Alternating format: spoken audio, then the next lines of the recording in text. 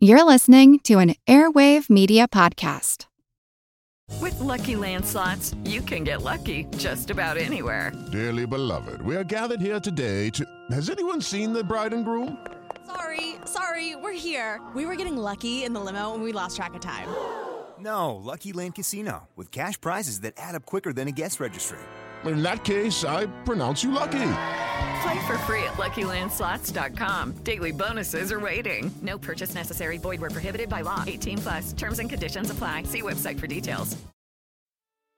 My name is Greg Jackson. I'm a PhD-holding historian, a professor, and the creator of History That Doesn't Suck, a podcast that makes legit, seriously researched American history come to life through entertaining stories. Join me for a chronological telling of the United States story, from the Revolution to fractious Civil War, tenacious inventors, brave reformers, and more. With more than 100 episodes, you can already binge listen your way from 1776 to the early 20th century. Listen to History That Doesn't Suck on Spotify. Warning. In this episode, we'll be discussing a subject that requires an examination of the details of alleged violent crimes against children, and as such, I have elected to mark this episode as containing explicit content. Listener, be warned.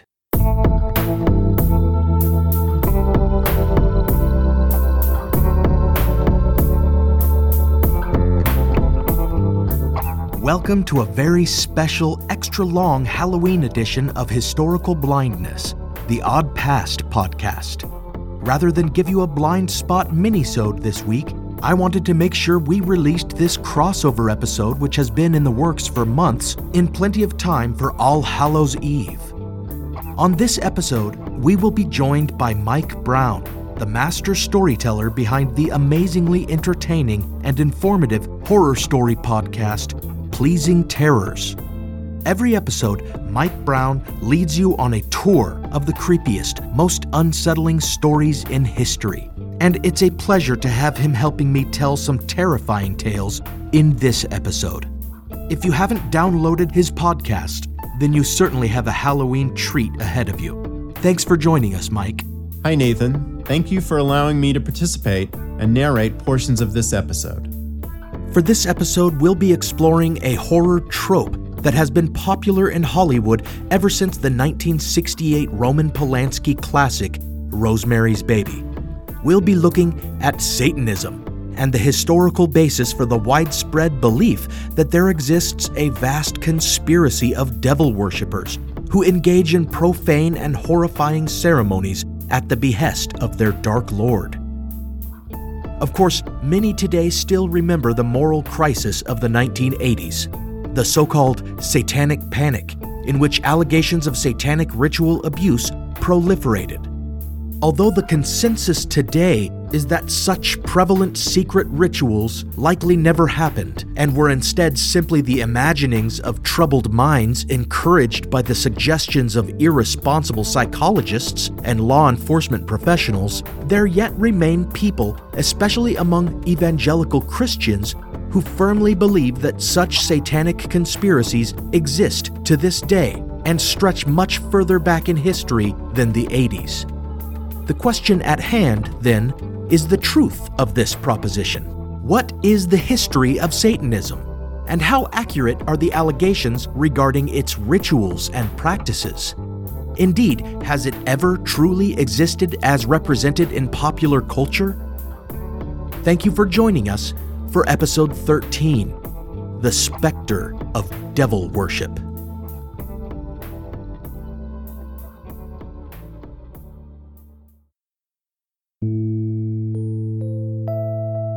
What the Satanic Panic was seems apparent enough simply from its apt name, a moral panic over Satanism. But without some understanding of this phenomenon's dimensions, its prevalence and most telling characteristics, one cannot begin to appreciate the extraordinary features of this moral panic, which was much more than mere urban legend and gossip among conservative busybodies. This panic involved accusations of widespread physical abuse of children, ritualized in occult ceremonies, with implications of massive conspiracy and organized murder. Some might separate the Satanic Panic from the child abuse panic, differentiating between cases alleging only the abuse of children and those that claimed satanic rituals were a major component. But in truth, most cases of the former kind, like the McMartin preschool case, usually ended up transforming into cases of the latter kind as further allegations came out.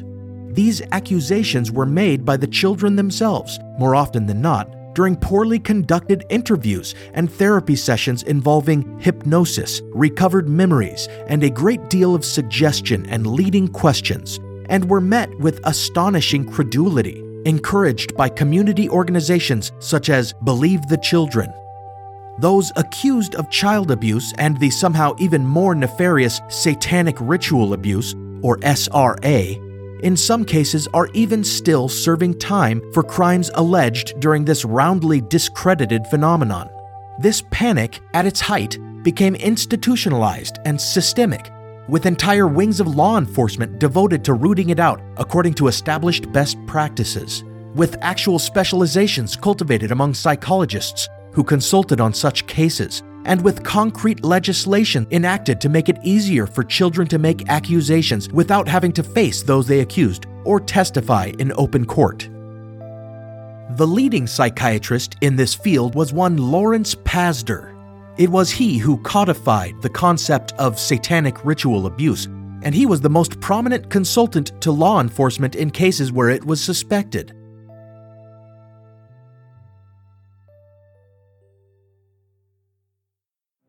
Pazder derived his authority on the subject from the fact that he had treated a woman named Michelle, who claimed to have experienced satanic ritual abuse in perhaps the first and certainly the most distressing such case. Pazder published a book on the topic in 1980 titled Michelle Remembers, thereby kicking off the satanic panic. Here's Mike Brown to give you some background on that case and set the tone for our episode. Michelle first came to Dr. Pazder's office in 1976, referred to as psychiatric care by her physician after having suffered a miscarriage. After losing her child, she had continued to hemorrhage without any apparent physical reason, causing her doctor to suspect her troubles were psychogenic. A pretty, dark-haired 27-year-old woman, she lay on Pazder's couch and spoke to the doctor about her dreams. Disturbing dreams about spiders coming out from under skin. A nightmare that Pazder viewed as symbolic of some deep horror she held inside. After some months of therapy, his suspicions were confirmed when a deep well of emotion suddenly burst during a session, and Michelle screamed uncontrollably for almost half an hour before reverting to a childlike state.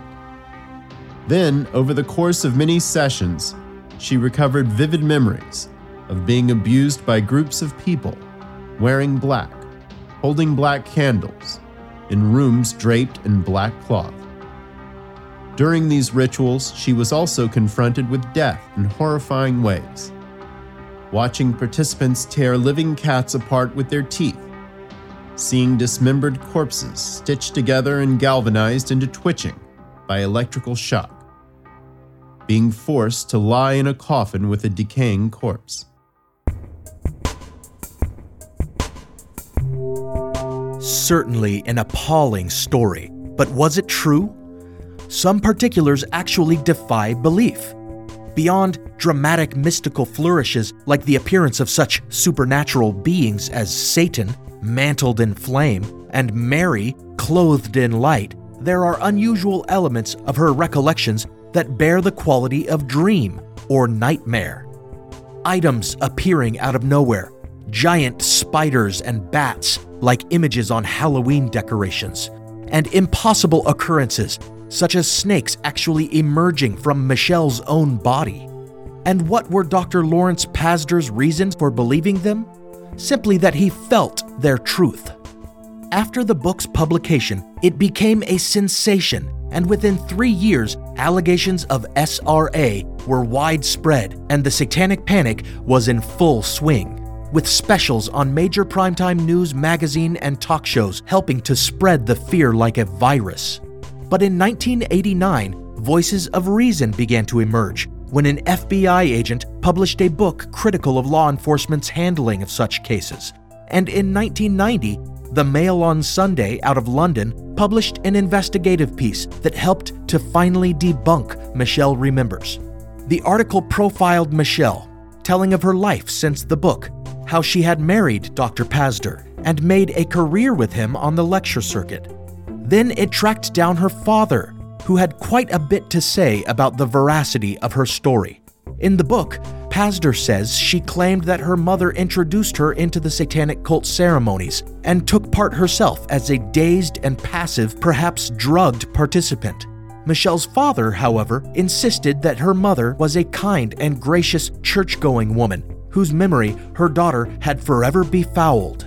He offered some insight into some of Michelle's recovered memories, pointing to the actual, far tamer incidents that may have inspired them, and thereby painted a clear picture of a mentally ill woman taken advantage of by an irresponsible mental health professional that saw a variety of opportunities in her lurid imaginings. So today, the Satanic Panic is dismissed by empirical and reasonable thinkers as a tissue of lies and paranoia. But of course, the 1980s was not the first time anyone had ever heard of Satanism. Had it ever been real? Had evil people ever sacrificed babies at the altar of the fallen angel Lucifer? In order to consider this question, one must study a great swath of history, all the way back to the Middle Ages, when the specter of devil worship first appeared. To understand the history of accusations of devil worship, we must go all the way back to the Middle Ages, when the Catholic Church saw a number of reform movements started that the Church proper considered heretical. These were the Gnostic sects and Gnostic traditions, which held that there were two gods, one of the Old Testament and one of the New, and that all flesh was evil, which in some cases led to extreme asceticism and in others to carnal excess. Gnostic traditions had long been the enemy of Catholicism, with the Church having legislated against them almost 1,000 years earlier at the Council of Nicaea.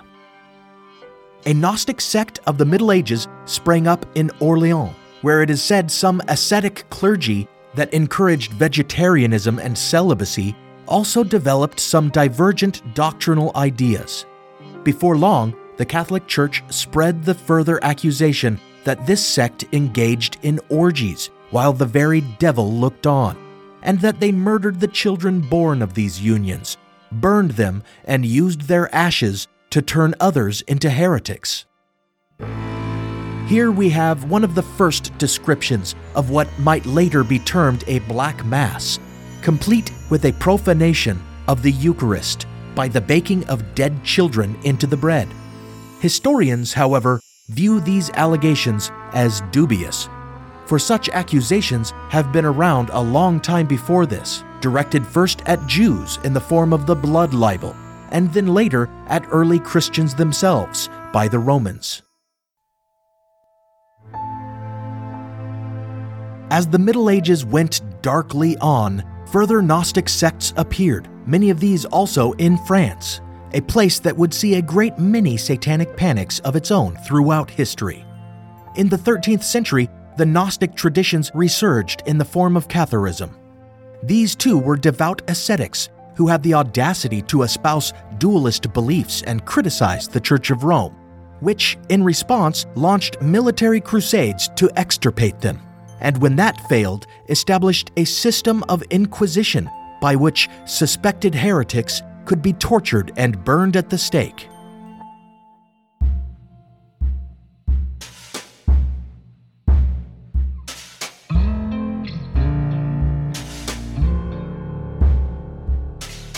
Perhaps to assuage the guilt inquisitors felt at persecuting what seemed to be fervently religious people, certain legends sprang up around the Cathars. While previously it had been understood that their traditions were of the devil, in that, being heretical, they surely pleased the adversary of God, eventually these notions became quite literal, with rumors of actual devil worship. It was said that the devil approached them in various forms, such as that of a horrible toad. Then he came to them as a cat to be worshipped, which they obliged by kissing the cat's anus, a practice, some said, that inspired the name Cathar. After this, in line with previous allegations, it was said they had orgiastic sex and ate any children that issued from these sexual encounters. The medieval Inquisition seemed to find heretics everywhere, and this may be easier to fathom when one considers that the Church forced those condemned as heretics to forfeit all their property, not only to their inquisitors, but also as a kind of reward to those who had accused them. And while many of these accused heretics admitted their devil worship to their inquisitors, these confessions were extracted by torture and therefore dubious in the extreme. Ohio, ready for some quick mental health facts? Let's go. Nearly 2 million Ohioans live with a mental health condition. In the U.S., more than 50% of people will be diagnosed with a mental illness in their lifetime. Depression is a leading cause of disability worldwide. So why are some of us still stigmatizing people living with a mental health condition when we know all of this? Let's listen to the facts and beat the stigma. Ohio, challenge what you know about mental health at beatthestigma.org. All you need is a few minutes to start your day off with something historic when you listen to the This Day in History podcast. Every day there's a new episode for you to listen and learn about what happened that day way back when. Today could be the day a famous mobster met their end, or the first milestone for humans in space. Who knows what history today holds? Find out when you listen and subscribe to This Day in History wherever you get your podcasts. That's This Day in History wherever you get your podcasts.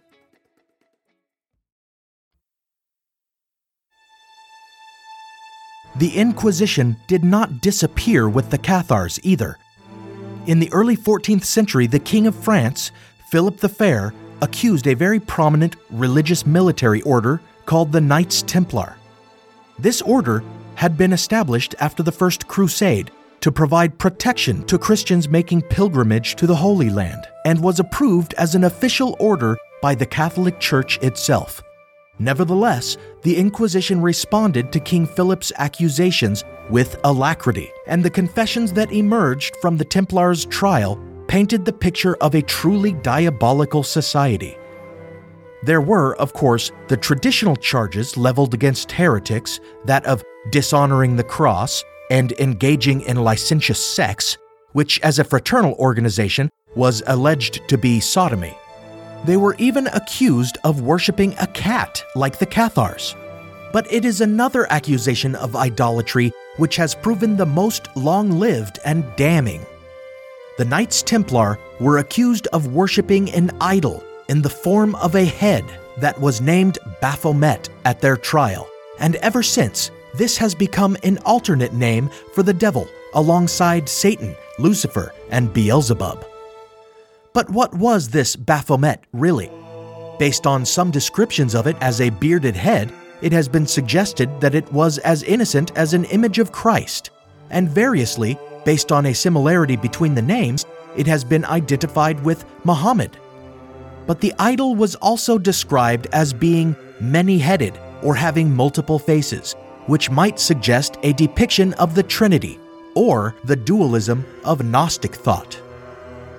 However, the fact is there doesn't appear to even be any proof that this image, whatever it was, had even been venerated by the Templars, for any number of relics representing a variety of traditions may have been discovered in the temple of this order, perhaps acquired during the Crusade and kept as curiosities, or perhaps deposited there by someone else. It was indeed common practice for the Knights Templar to store and protect the valuable property of merchants and noblemen alike, and they had become a kind of medieval bank, a fact that many historians suggest is the true reason for the accusations Philip the Fair made against them.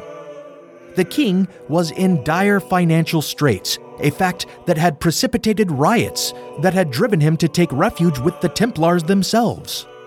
By leveling accusations against the wealthy Templars, accusations he knew they would confess to under torture, Philip essentially arranged the redistribution of their wealth to himself and the church, and his gambit succeeded. Though most of the Templars thereafter recanted their confessions, they were burned at the stake regardless.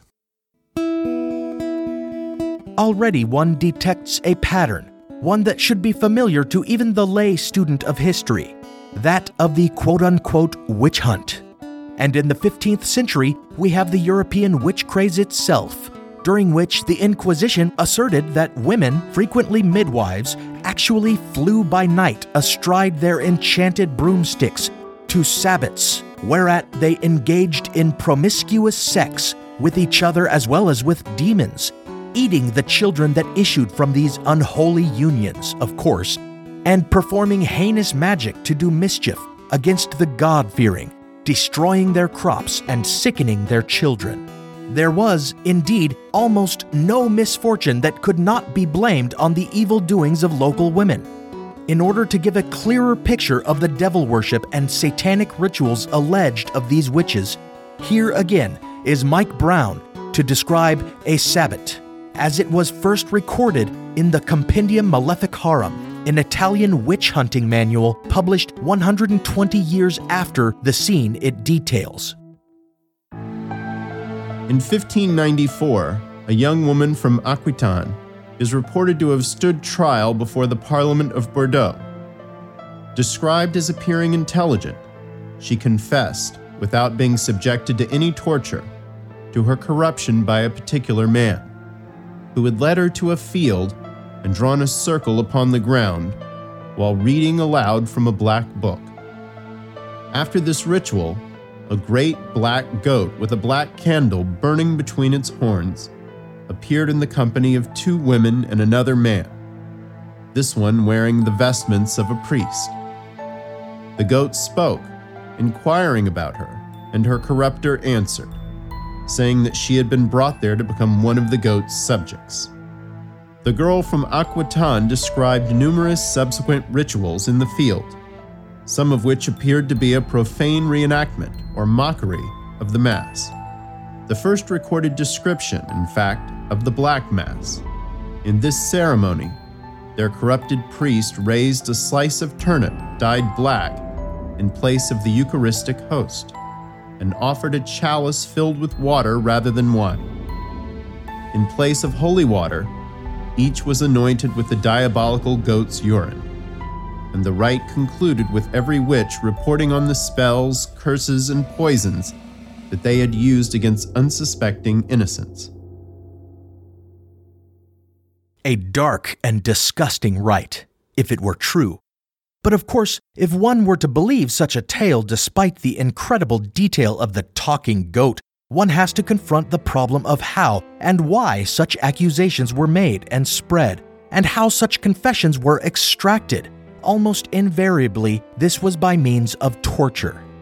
Now, in this instance, we have the claim that the confessor was not subjected to torture, but regardless, when torture was so liberally resorted to as a means of drawing out what inquisitors wanted to hear, it was no less a factor when only a threat. This girl of Aquitaine may have given the inquisitors the tale of an awful Sabbat that they expected just to avoid torment. In this way, torture, whether it be applied or merely threatened, corrupts all testimony. But these days, with Western culture's modern fascination with the witch craze, the reasonable judgments of historians have prevailed upon public imagination, such that most now accept witch hunts for what they were. We understand that these so-called witches were midwives and innocent old women caught in webs of lies and accusations made by townfolks looking for scapegoats, as well as by other accused looking to save their own skins, literally. On some occasions as well, we see that herbal healers were seen as brewers of potions and casters of spells and curses, the witch at the cauldron, as it were, when in reality they were little more than mixers of ointments and makers of poultices. There is evidence as well that these herbalists dabbled in the use of hallucinogenic drugs derived from herbs such as hemlock, nightshade, and mandrake. These were likely to cause illness when ingested orally, but could be safely taken by applying it to the mucous membranes of the female genitals. Their applicator of choice? A broomstick, greased with their hallucinogenic ointment. This they would straddle naked, and in their minds they soared beyond the clouds. Thus, some witches, confessing to their nightly flights on broomsticks, may have been telling the truth as they understood it. But they appear to have been guilty only of substance abuse, rather than of devil worship. Here, at the height of the witch craze and the medieval Inquisition, we shall end part 1 of our examination of the specter of devil worship.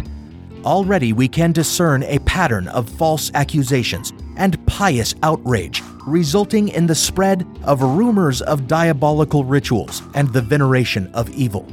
Can it be that the entire phenomenon never existed? Is it possible that purposeful distortion of the truth, in combination with innocent credulity, has led to the perpetuation of a vast legend throughout history? Or were there cases of actual devil worship and genuine demonic sorcery? Join us on Halloween for part 2, in which we'll dive even deeper into the history of devil worship.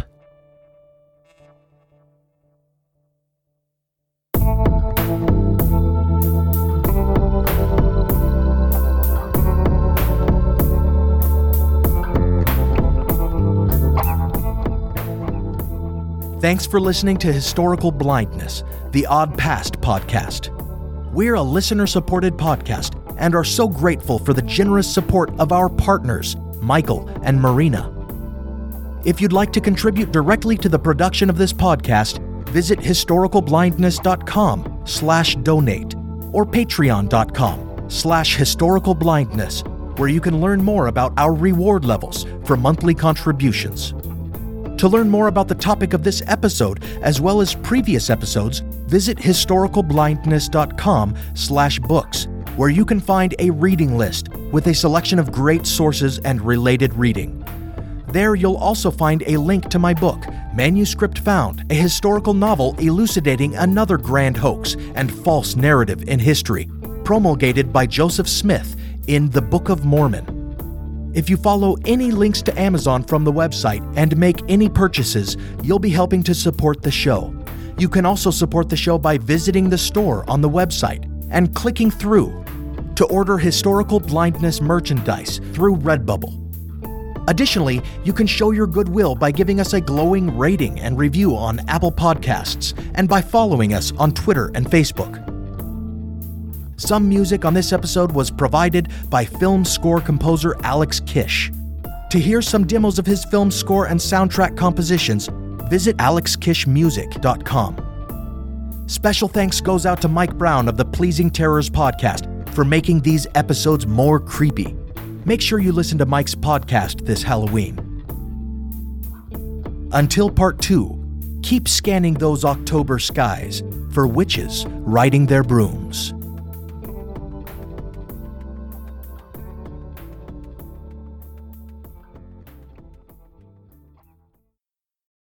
For the ones who work hard to ensure their crew can always go the extra mile, and the ones who get in early so everyone can go home on time, there's Grainger, offering professional-grade supplies backed by product experts so you can quickly and easily find what you need. Plus, you can count on access to a committed team ready to go the extra mile for you. Call, click Grainger.com, or just stop by. Grainger, for the ones who get it done.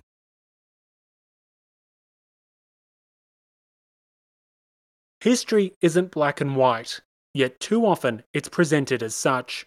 Grey History, the French Revolution, is a long-form history podcast dedicated to exploring the ambiguities and nuances of the past. From a revolution of hope and liberty to the infamous Reign of Terror, you can't understand the modern world without understanding the French Revolution. So search for the French Revolution today.